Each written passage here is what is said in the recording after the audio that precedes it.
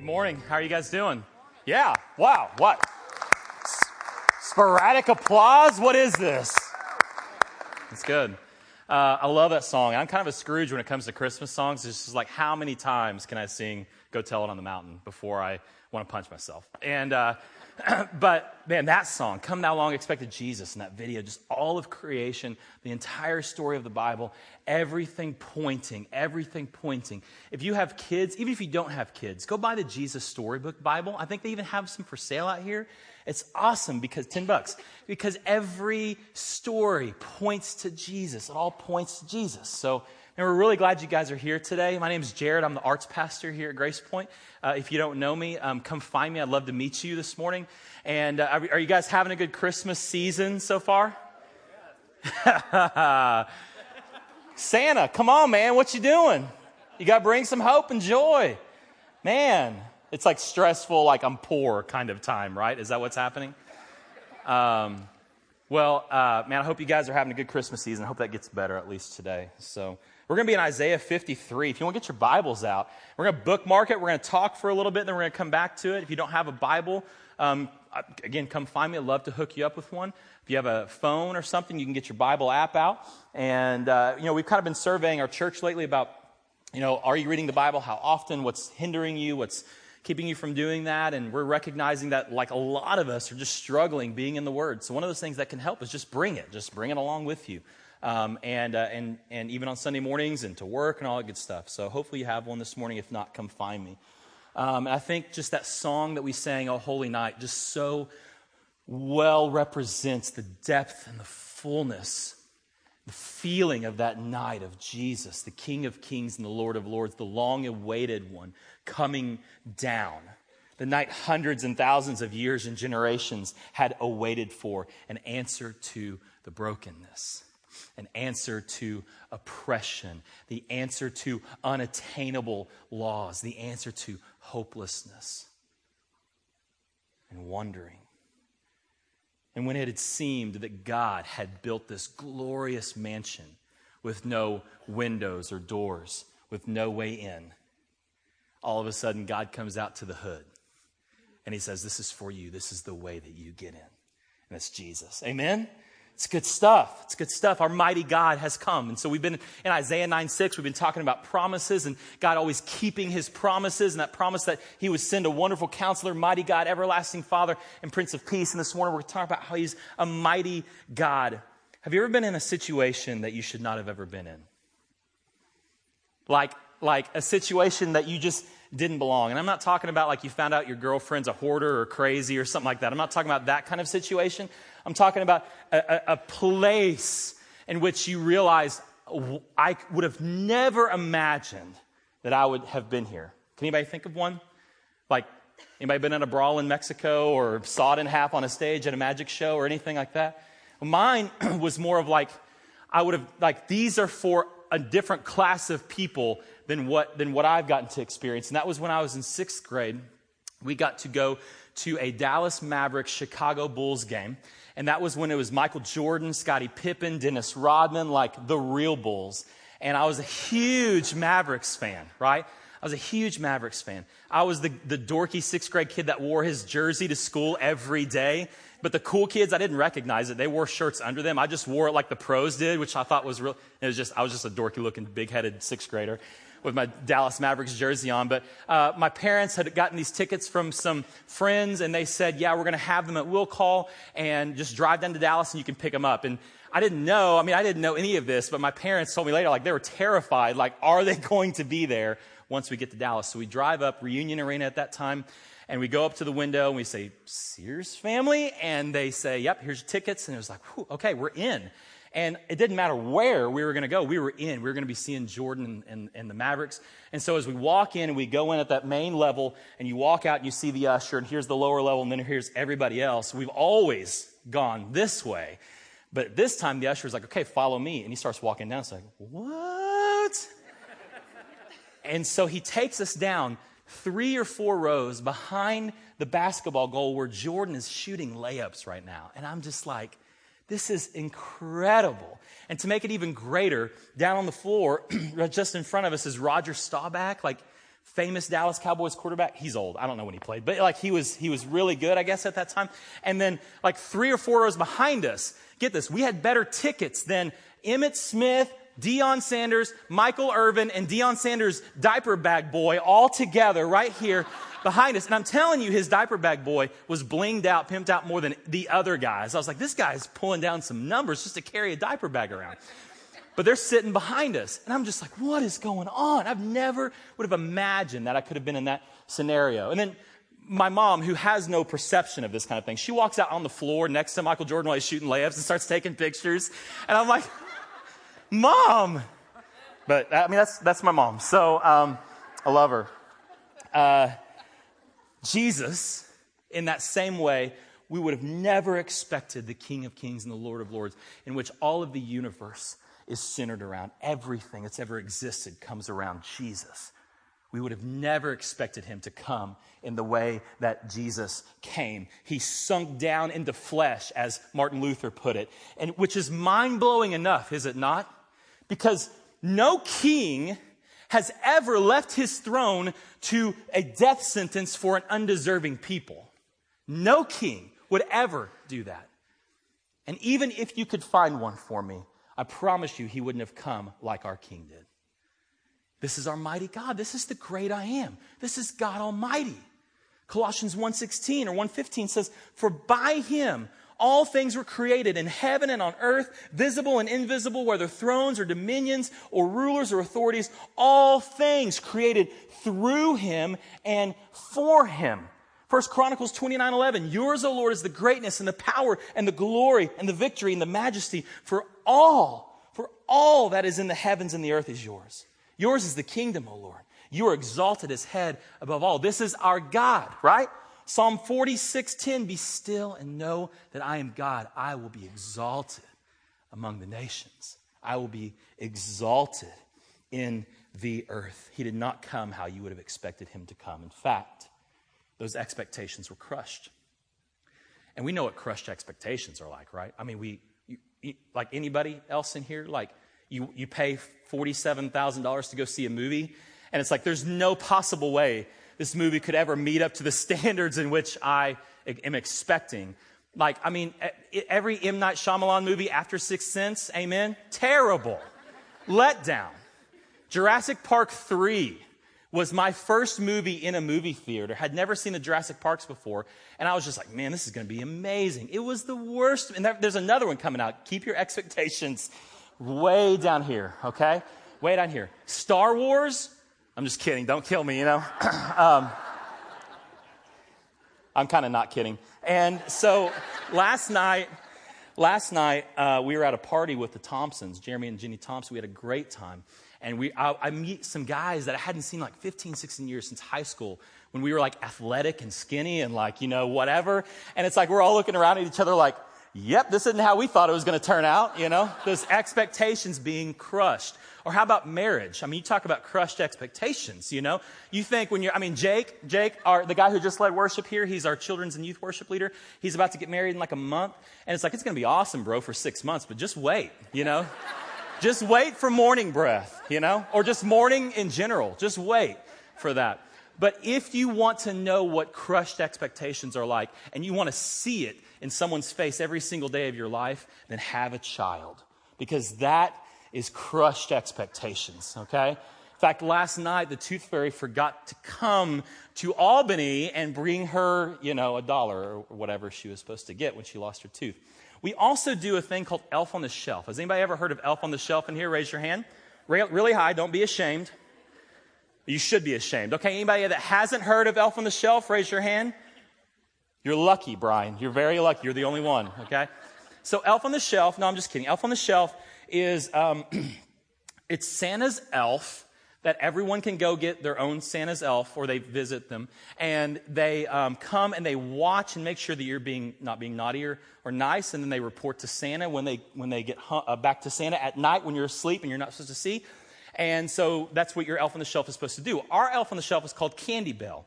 And Candy Bell, the first year, was doing this, and we recognized that our kids were just in constant fear of like making the right or wrong decision because she's watching, and I want to make sure Santa's going to bring me a lot of gifts. And so Candy Bell decided, she was convicted enough to say, you know what, this is actually going to be about Jesus. So I'm going to talk to Santa. He's my buddy, but what I'm going to help you do is become better at following Jesus because we love Jesus. And so Candy Bell, she sits, and every morning she's in a new place too. If you have an elf on the shelf, every morning or every night, she has to find a place to go that's funny or creative, hanging from chandeliers, sitting on a lamp with a Nerf gun, like whatever, playing doctor with Barbie. And she is, it's funny like that. And then there's been a couple times that Candy Bell has forgotten to be funny and crushed expectations once again. So this morning, Candy Bell was sitting on this, we have this like pillow pet rider with wheels things for the kids, and she was sitting on this, and the kids were like laughing, and it was hilarious, and they were having a good time. And then Albany decides like she's going to like move it and give Candy Bell like a little ride. Well, Candy Bell falls over. And here's the other rule about Elf on the Shelf. If you touch her, she loses all of her powers, okay? So Albany is like all morning, like we're trying to get her attention, and she's just like totally focused on the fact that she just messed up Christmas, okay? So I go to find Albany, and she's writing this note to Candy Bell, and this is what this note says. Dear Candy Bell, I'm sorry for knocking you over. Are you still alive?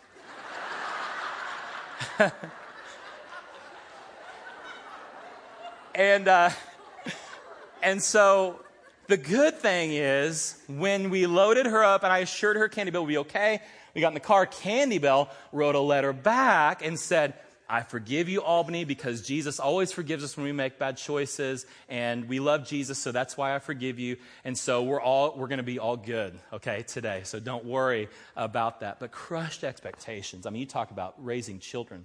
So if you haven't seen the gallery, if you haven't walked out there, our show out there right now is called Expectation.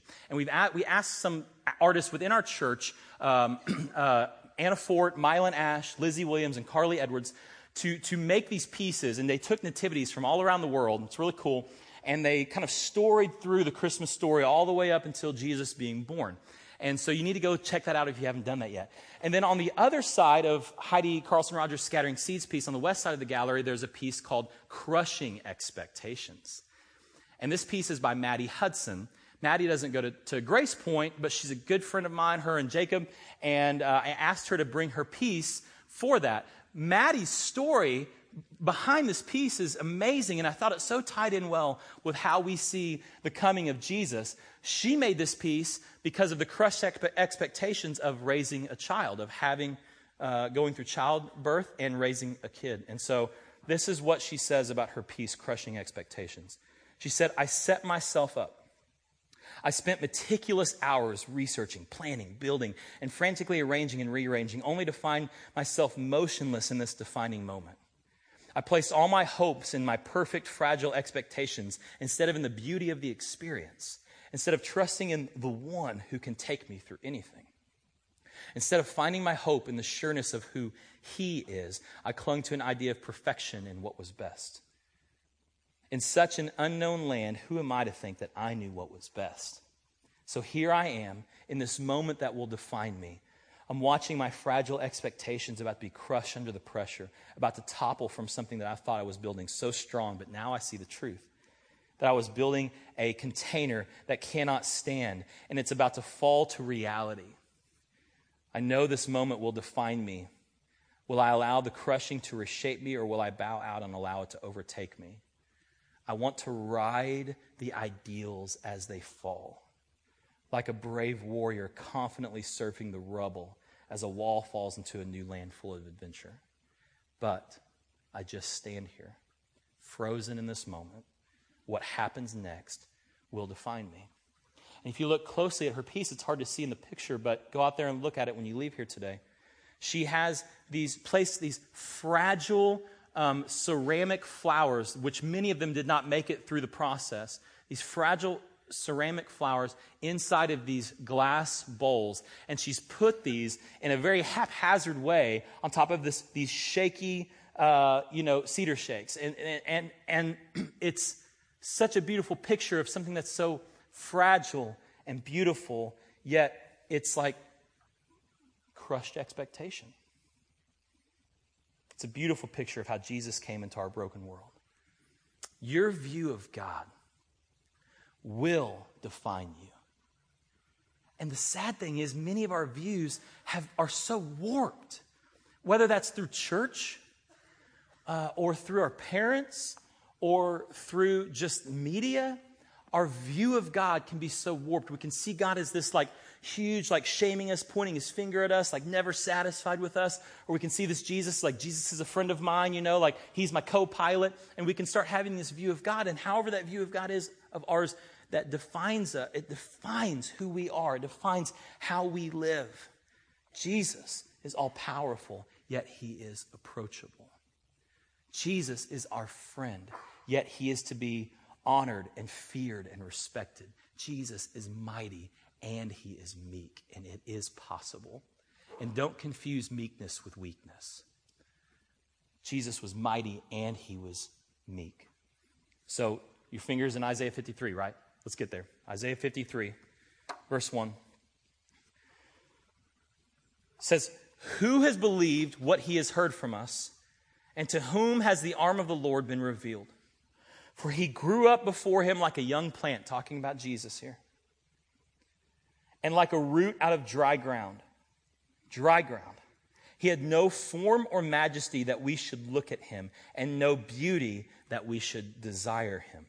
He was despised and rejected by men, a man of sorrows and acquainted with grief. And as one from whom men hide their faces, he was despised, and we esteemed him not." Jesus was no Brad Pitt. The cat from Thor, whatever his name is, good-looking dude, right? Not, in fact, dudes, that's the one we have to worry about now. Or like Chris Evans, Captain America. In fact, if your woman starts enjoying superhero movies all of a sudden, more and more, you start taking note, men, okay? Because they don't like the superheroes. But Jesus was no blonde-haired, white, blue-eyed dude. He just wasn't. And we can make Jesus more palatable. In fact, we do often. We can form him into how we think he ought to look and be so that we can worship him, so that we can approach him. And this isn't for everybody this morning, but maybe for some of you, if you knew that Jesus wasn't white, would you be able to worship him? If you knew Jesus was poor, ordinary, nothing really great to look at, would you be able to worship him? I love the translation in the Message. The Message is, if you don't know what it is, it's just a paraphrase that just kind of puts things into our everyday language. And so Eugene Peterson says it like this in the Message: "Who believes what we've heard and seen?" Isaiah 53. "Who would have thought God's saving power would look like this? The servant grew up before God, a scrawny seedling, a scrubby plant in a parched field. There was nothing attractive about him, nothing to cause us to take a second look. He was looked down on and passed over, a man who suffered, who knew pain firsthand. One look at him and people turned away. We looked down on him and thought he was scum." And so I know that you guys are probably more righteous than I am, but sometimes I look down on people and pass them over and even think of them as scum. Jesus, forgive me. And if you struggle with that too, can you imagine that might be what Jesus lived like?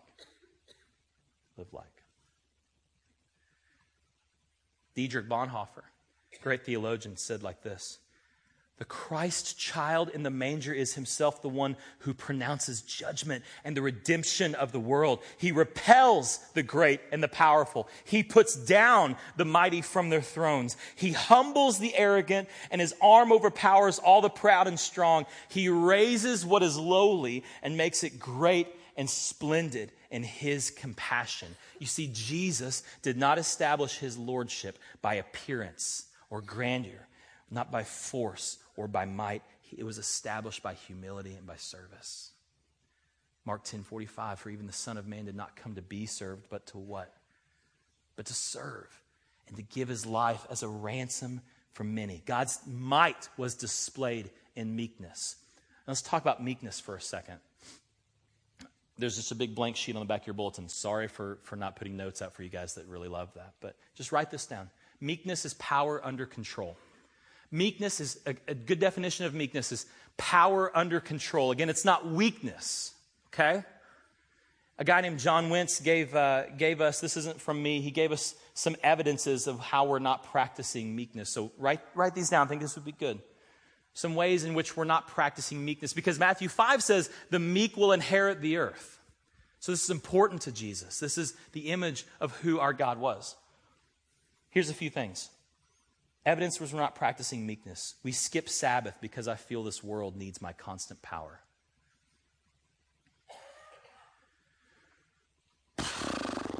Yeah, let's move on. We skip prayer because, again, the world needs me. I don't have time for this unless it's an emergency. We no longer fast. We've got this. That's our mindset. Let's just go for it. We don't need to wait on God. For some of us this morning, it is important to recognize that God's given us a brain and He's given us wisdom. And sometimes we just have to make a decision. Some of you are sitting on your tush and not doing anything because you're frozen because God hasn't given you this audible voice of what to do. And for you, I say, just do something because God's called you to do something. But for many of us, what we do is we don't wait on God because we say, oh, God's given me wisdom. I can make this choice. We don't even ask God. We don't wait. We don't expect Him to tell us or to show us. Here are some things that teach us meekness. Some of you may be in the middle of these things. Suffering, failure, a life of generosity, living in community and allowing feedback. And so if you're not in the midst of this, God hasn't brought you into this, or you're not purposely putting yourself in a place where you're being generous or living in a community that's allowing feedback, then you need to come off of your pedestal and lay down your pride because even the Son of Man did not come to be served, but to serve. He came for the lost, and He came for the lonely. He came for the sick, and He came for the needy. If you don't recognize that you're sick and needy this morning, then this word's not for you. It's just not. There's no room for two lords in your life. There is no room if you think that you are mightier than God, if you are your own sovereign, then Jesus did not come for you. You've got to step aside and step back and allow Jesus to take full control. You can't say, okay, God, you can have Sundays, you can have some of these things, I do tithe, you can have this stuff. That's the worst place that you can be, where you have one foot in and one foot out because you taste the glory of Jesus Christ, yet you know that you're serving your flesh in the world, and that conflict in your soul is a bad place to be. And no one would ever say out loud that I don't need Jesus.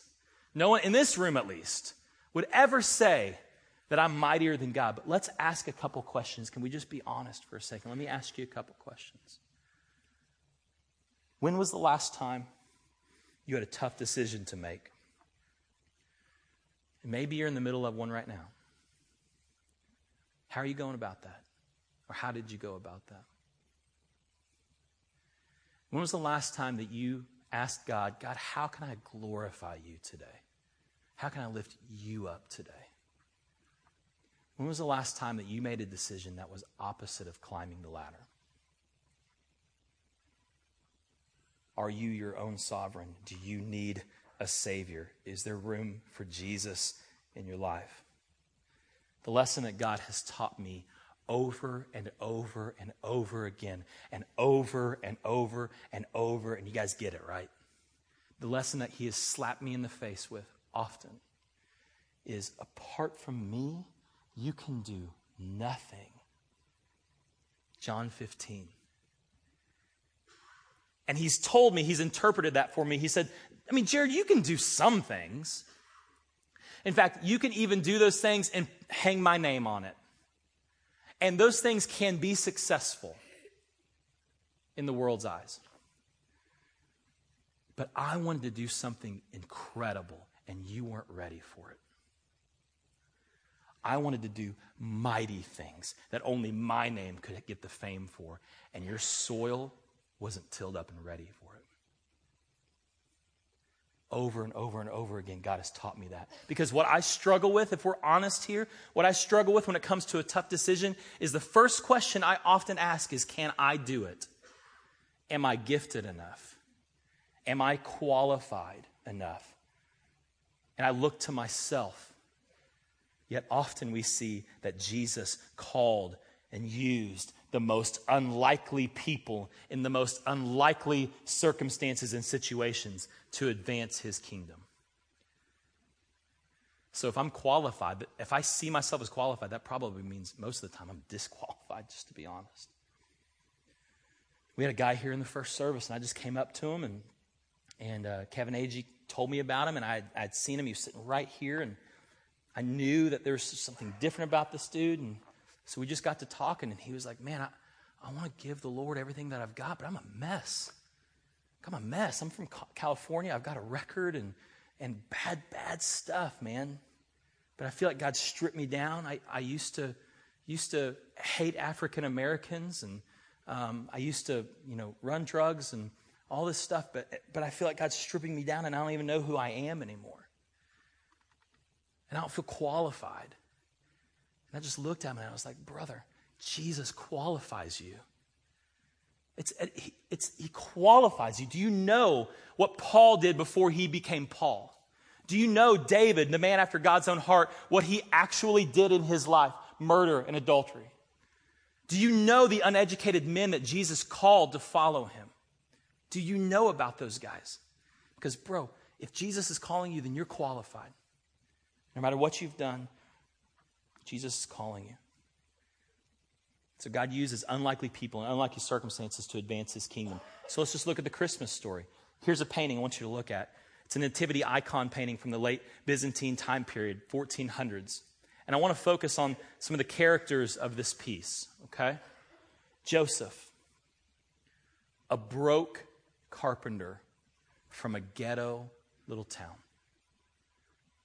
God somehow chooses Joseph to say, you're going to be the earthly father of my son. And look at him. Back to Mary, questioning the whole thing, doubting it all. Joseph, when he first found out about this, he was ready to go divorce Mary until the angel told him, it's all good, brother. But you know that he's struggling with this. But you see the halo around Joseph's head. Because Joseph's so important in this story. And maybe what the artist is telling us is there's value in Joseph's doubt. That sometimes when we doubt, we become real with God and real with ourselves. Let's look at Mary. Likely a 15-year-old, at best a maid, most likely just a slave. 15.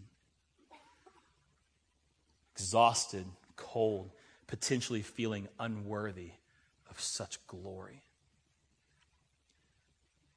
These two were roaming around in this little ghetto town of Bethlehem, and in a high honor, high respect society, could not find a bed to lay down in, was rejected by every place that they went to, said, you're not worthy of what we have. There's no room. We're not going to make room for you. The only thing that you're worthy of is laying your head down where the animals lay. That's what you're worthy of. That's who God chooses to carry out this story of Jesus coming.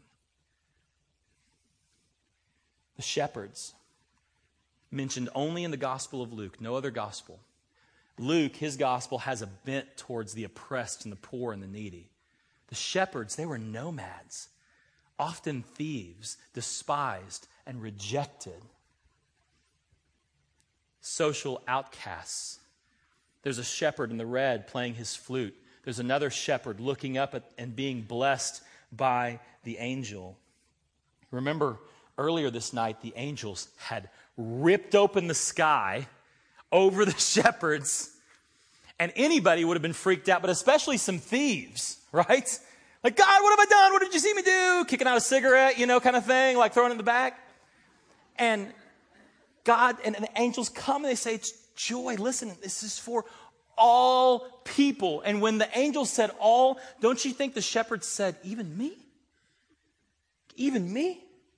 How are we worthy as shepherds, nomads, to be the first evangelists in history, to be the heralds of Jesus coming? How can we be called to this? Jesus later said, I have come to bring good news to the poor. And then let's look at Jesus, King of Kings, Lord of Lords, born in a barn. Even older stories talk about him possibly being born in a cave. Either way, born into darkness and born into danger. You see him surrounded by the black. And then what is Jesus laying in? What's it look like? It's like a casket, a tomb. Jesus born so that he would die. This picture underlying the danger and the anticipation of Jesus' death. Here's another painting by an artist named Andrew Gadd. It's called Bus Shelter Nativity, and it's been used in a lot of Christmas marketing. He substitutes the traditional stable for a bus shelter. And Gadd notes how the stable is like a bus shelter in that it's a place that people go but never want to be. I thought that was pretty brilliant. Jesus, our mighty Savior, our Messiah, Jesus is brought forth in the midst of poverty. Remember, the angel showed up and said, good news for all people. And it must have seemed so ironic for grown men to bow before a baby, but never was an act more appropriate than this. Because Emmanuel has come. And no longer do we have a God, a king who is separate and far off. But like Hebrews 4:15 says, we do not have a high priest who is unable to sympathize with our weaknesses, but one who is in every respect been tempted as we are, yet without sin. This is God, mighty God, coming to dwell among us. Do you see how mighty he is?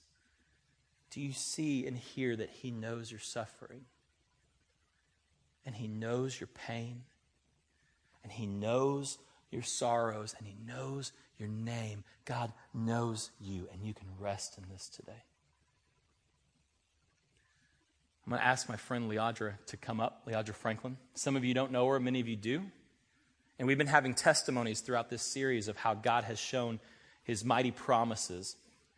And I was up in the we had somebody else lined up, and it fell through, and I was talking amongst our staff, and I was like, hey guys, do you know anybody in which God has like everything's kind of like crumbled around them, and yet God has shown himself to be mighty? And I look at Leandra, and I'm just like, oh yeah. And so I wanted to share this morning because her testimony, I've known Leandra since 2006. We came on staff together at Grace Point. We've never lived more than a mile apart. And I love her and Daniel deeply. And I've just seen God show his might, and her testimony is incredible and beautiful. So I wanted to share with you this morning about what God's been doing in her life. Hi, my name is Leandra Franklin, and I'm the Director of Children's Ministries here at Grace Point. And like you said, I came in 2006 as the Director of Children's Ministries, but through life changes and health changes, I stepped away for a little while. But now I'm back, and I'm loving every minute of it, and I am so thankful to be in front of you today. We've had a crazy ride in the past 2 years. In 2012, I began having headaches, and if any of you have had migraines, then I'm sure you can sympathize with me. But my doctors tell me that my headaches were 10 times worse than the worst headache migraines that you could have. And they were debilitating. I couldn't walk. I couldn't drive. And I had to just lay down in the bed for, days at a time. I would turn on PBS and say, hey, kids, don't kill each other. Mom's just got to survive today. And that's how I lived my life. And I remember going to my very first MRI, and I was laying in the machine, and fear and anxiety just came over me. And I just started asking the questions, what if?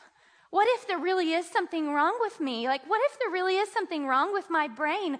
What if my children might not have their mom and have to grow up without me?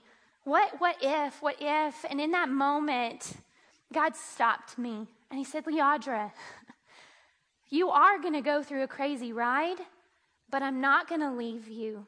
You just have to trust me.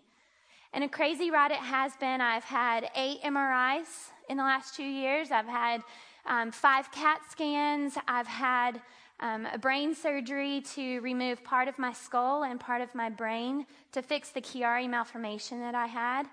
And then a year later, had 2 more brain surgeries to fix the aneurysm that they found. And I even had to have my gallbladder removed because I couldn't handle all the medicines that were going through my body.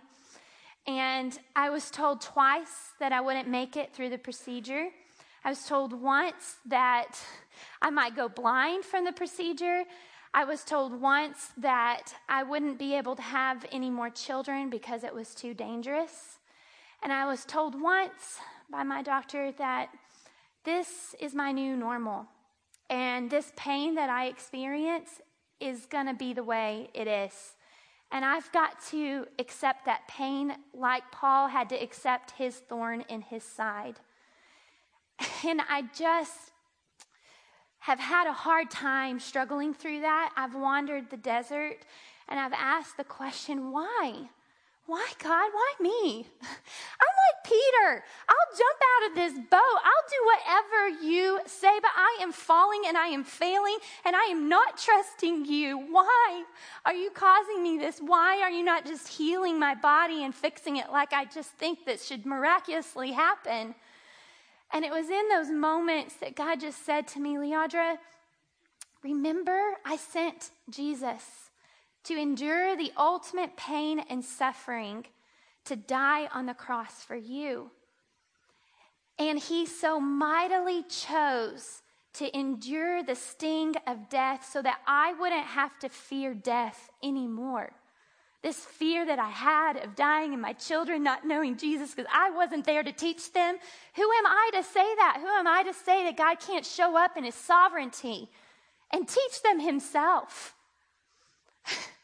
And so I realized that this pain and suffering, although it is so hard, and that there are still days, even yesterday, I laid in my bed with a headache, that he is mighty enough to care for me. And I've come to the conclusion that all I need is Jesus. His love is enough for me. He is enough for me. And after going through all of this, I've also decided that he is sovereign enough that he has got this thing called life. And I can have peace in knowing that he's going to take care of me. And after all, he told me to trust him. I can trust him through it all. Thank you.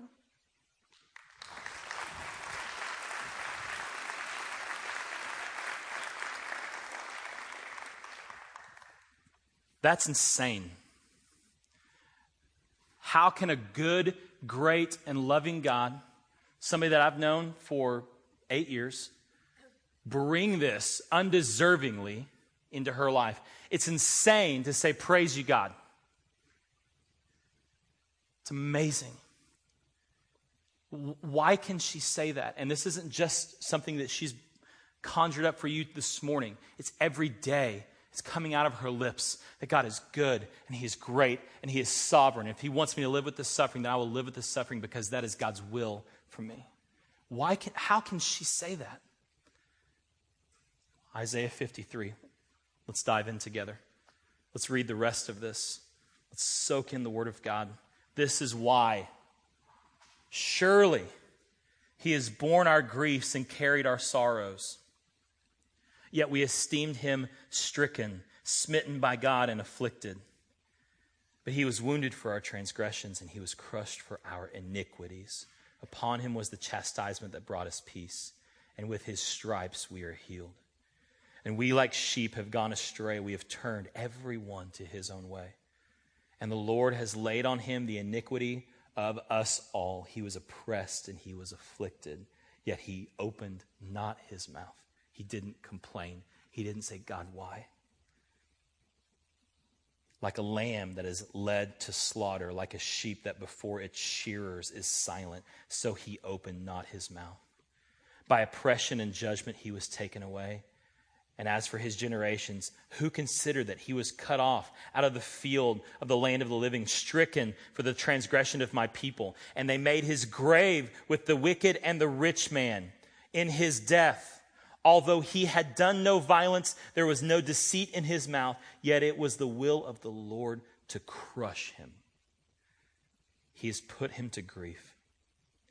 When his soul makes an offering for guilt, he shall see his offspring. He shall prolong his days, and the will of the Lord shall prosper in his hand. Out of the anguish of his soul he shall see and be satisfied.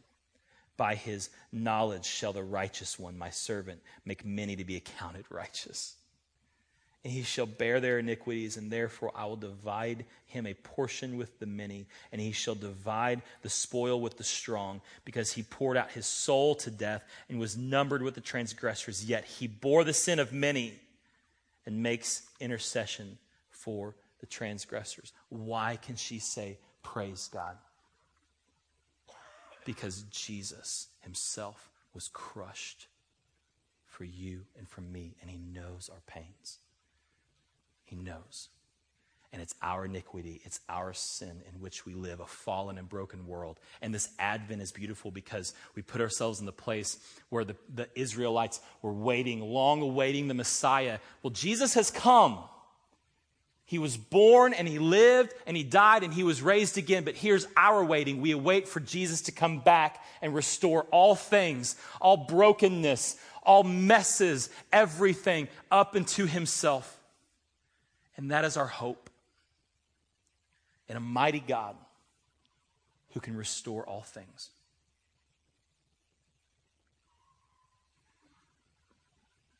So I want us to reflect together on a few areas. I want us to ask God to be mighty in a few areas. So grab a pen if you want to on the back of your bulletin. Here are some things as I read them off. If there's something that just hits you and you say, yeah, God, I need you to be mighty in this. Write this down and pray this out to him. God, be mighty in these areas of my life, in my thought life, in my emotional life, in my will, my desires, my speech, my physical body. God, be mighty in these things.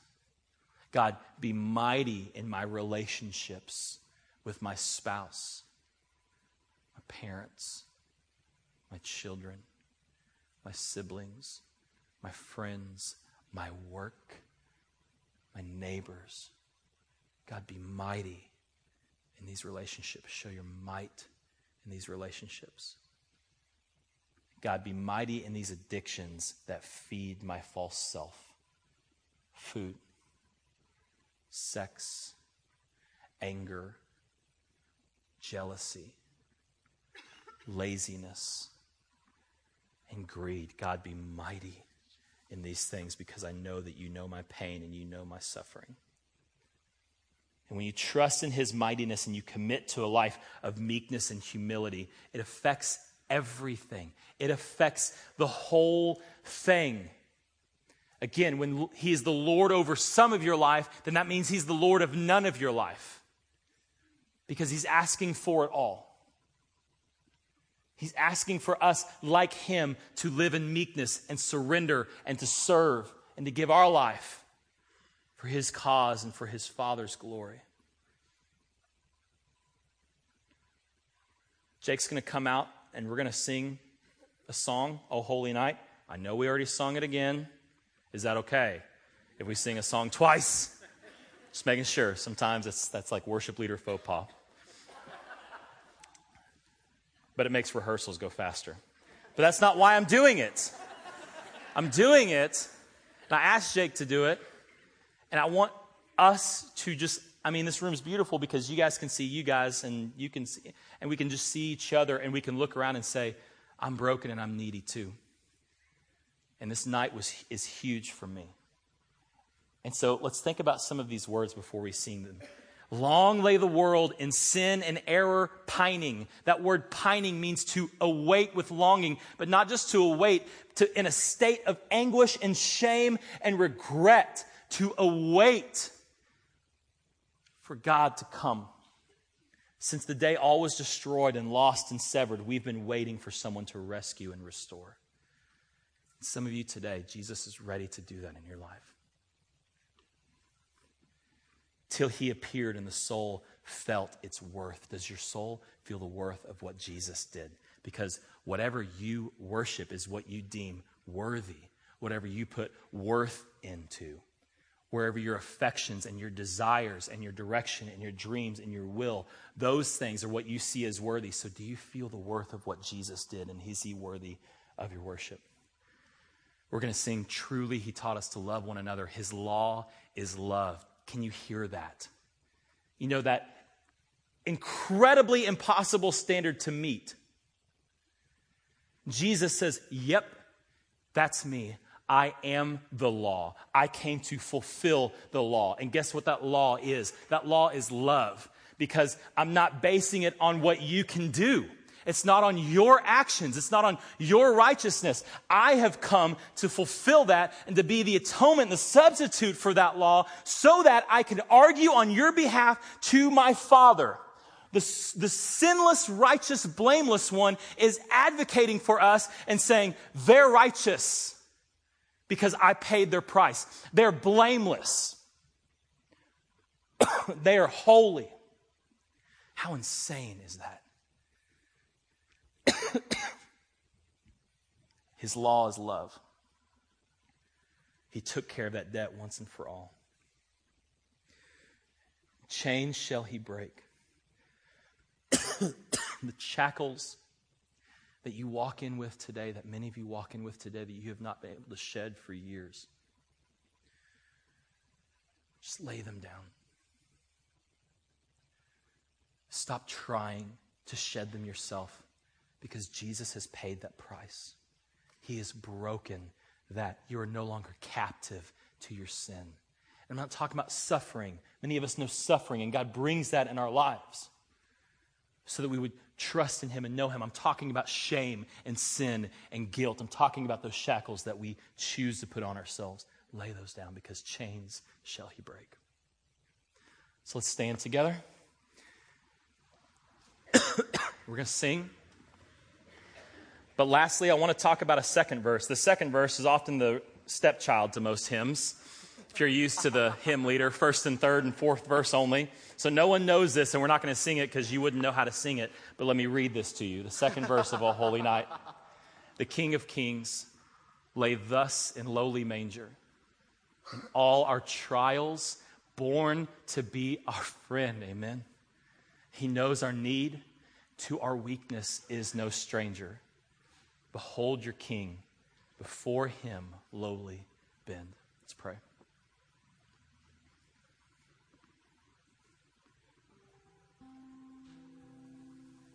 Jesus, we cannot possibly fathom the weight of this night.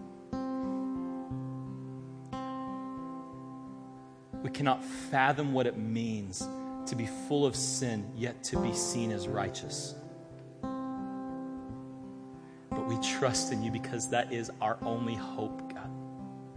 Our only hope, because all of us have fallen short of the glory of God. Our only hope is in you. So we praise you and we put our worth into what you have done today, above all things, God. It's your great and mighty name that we pray. And all God's broken, sinful, messed up people said, amen. Let's sing it together.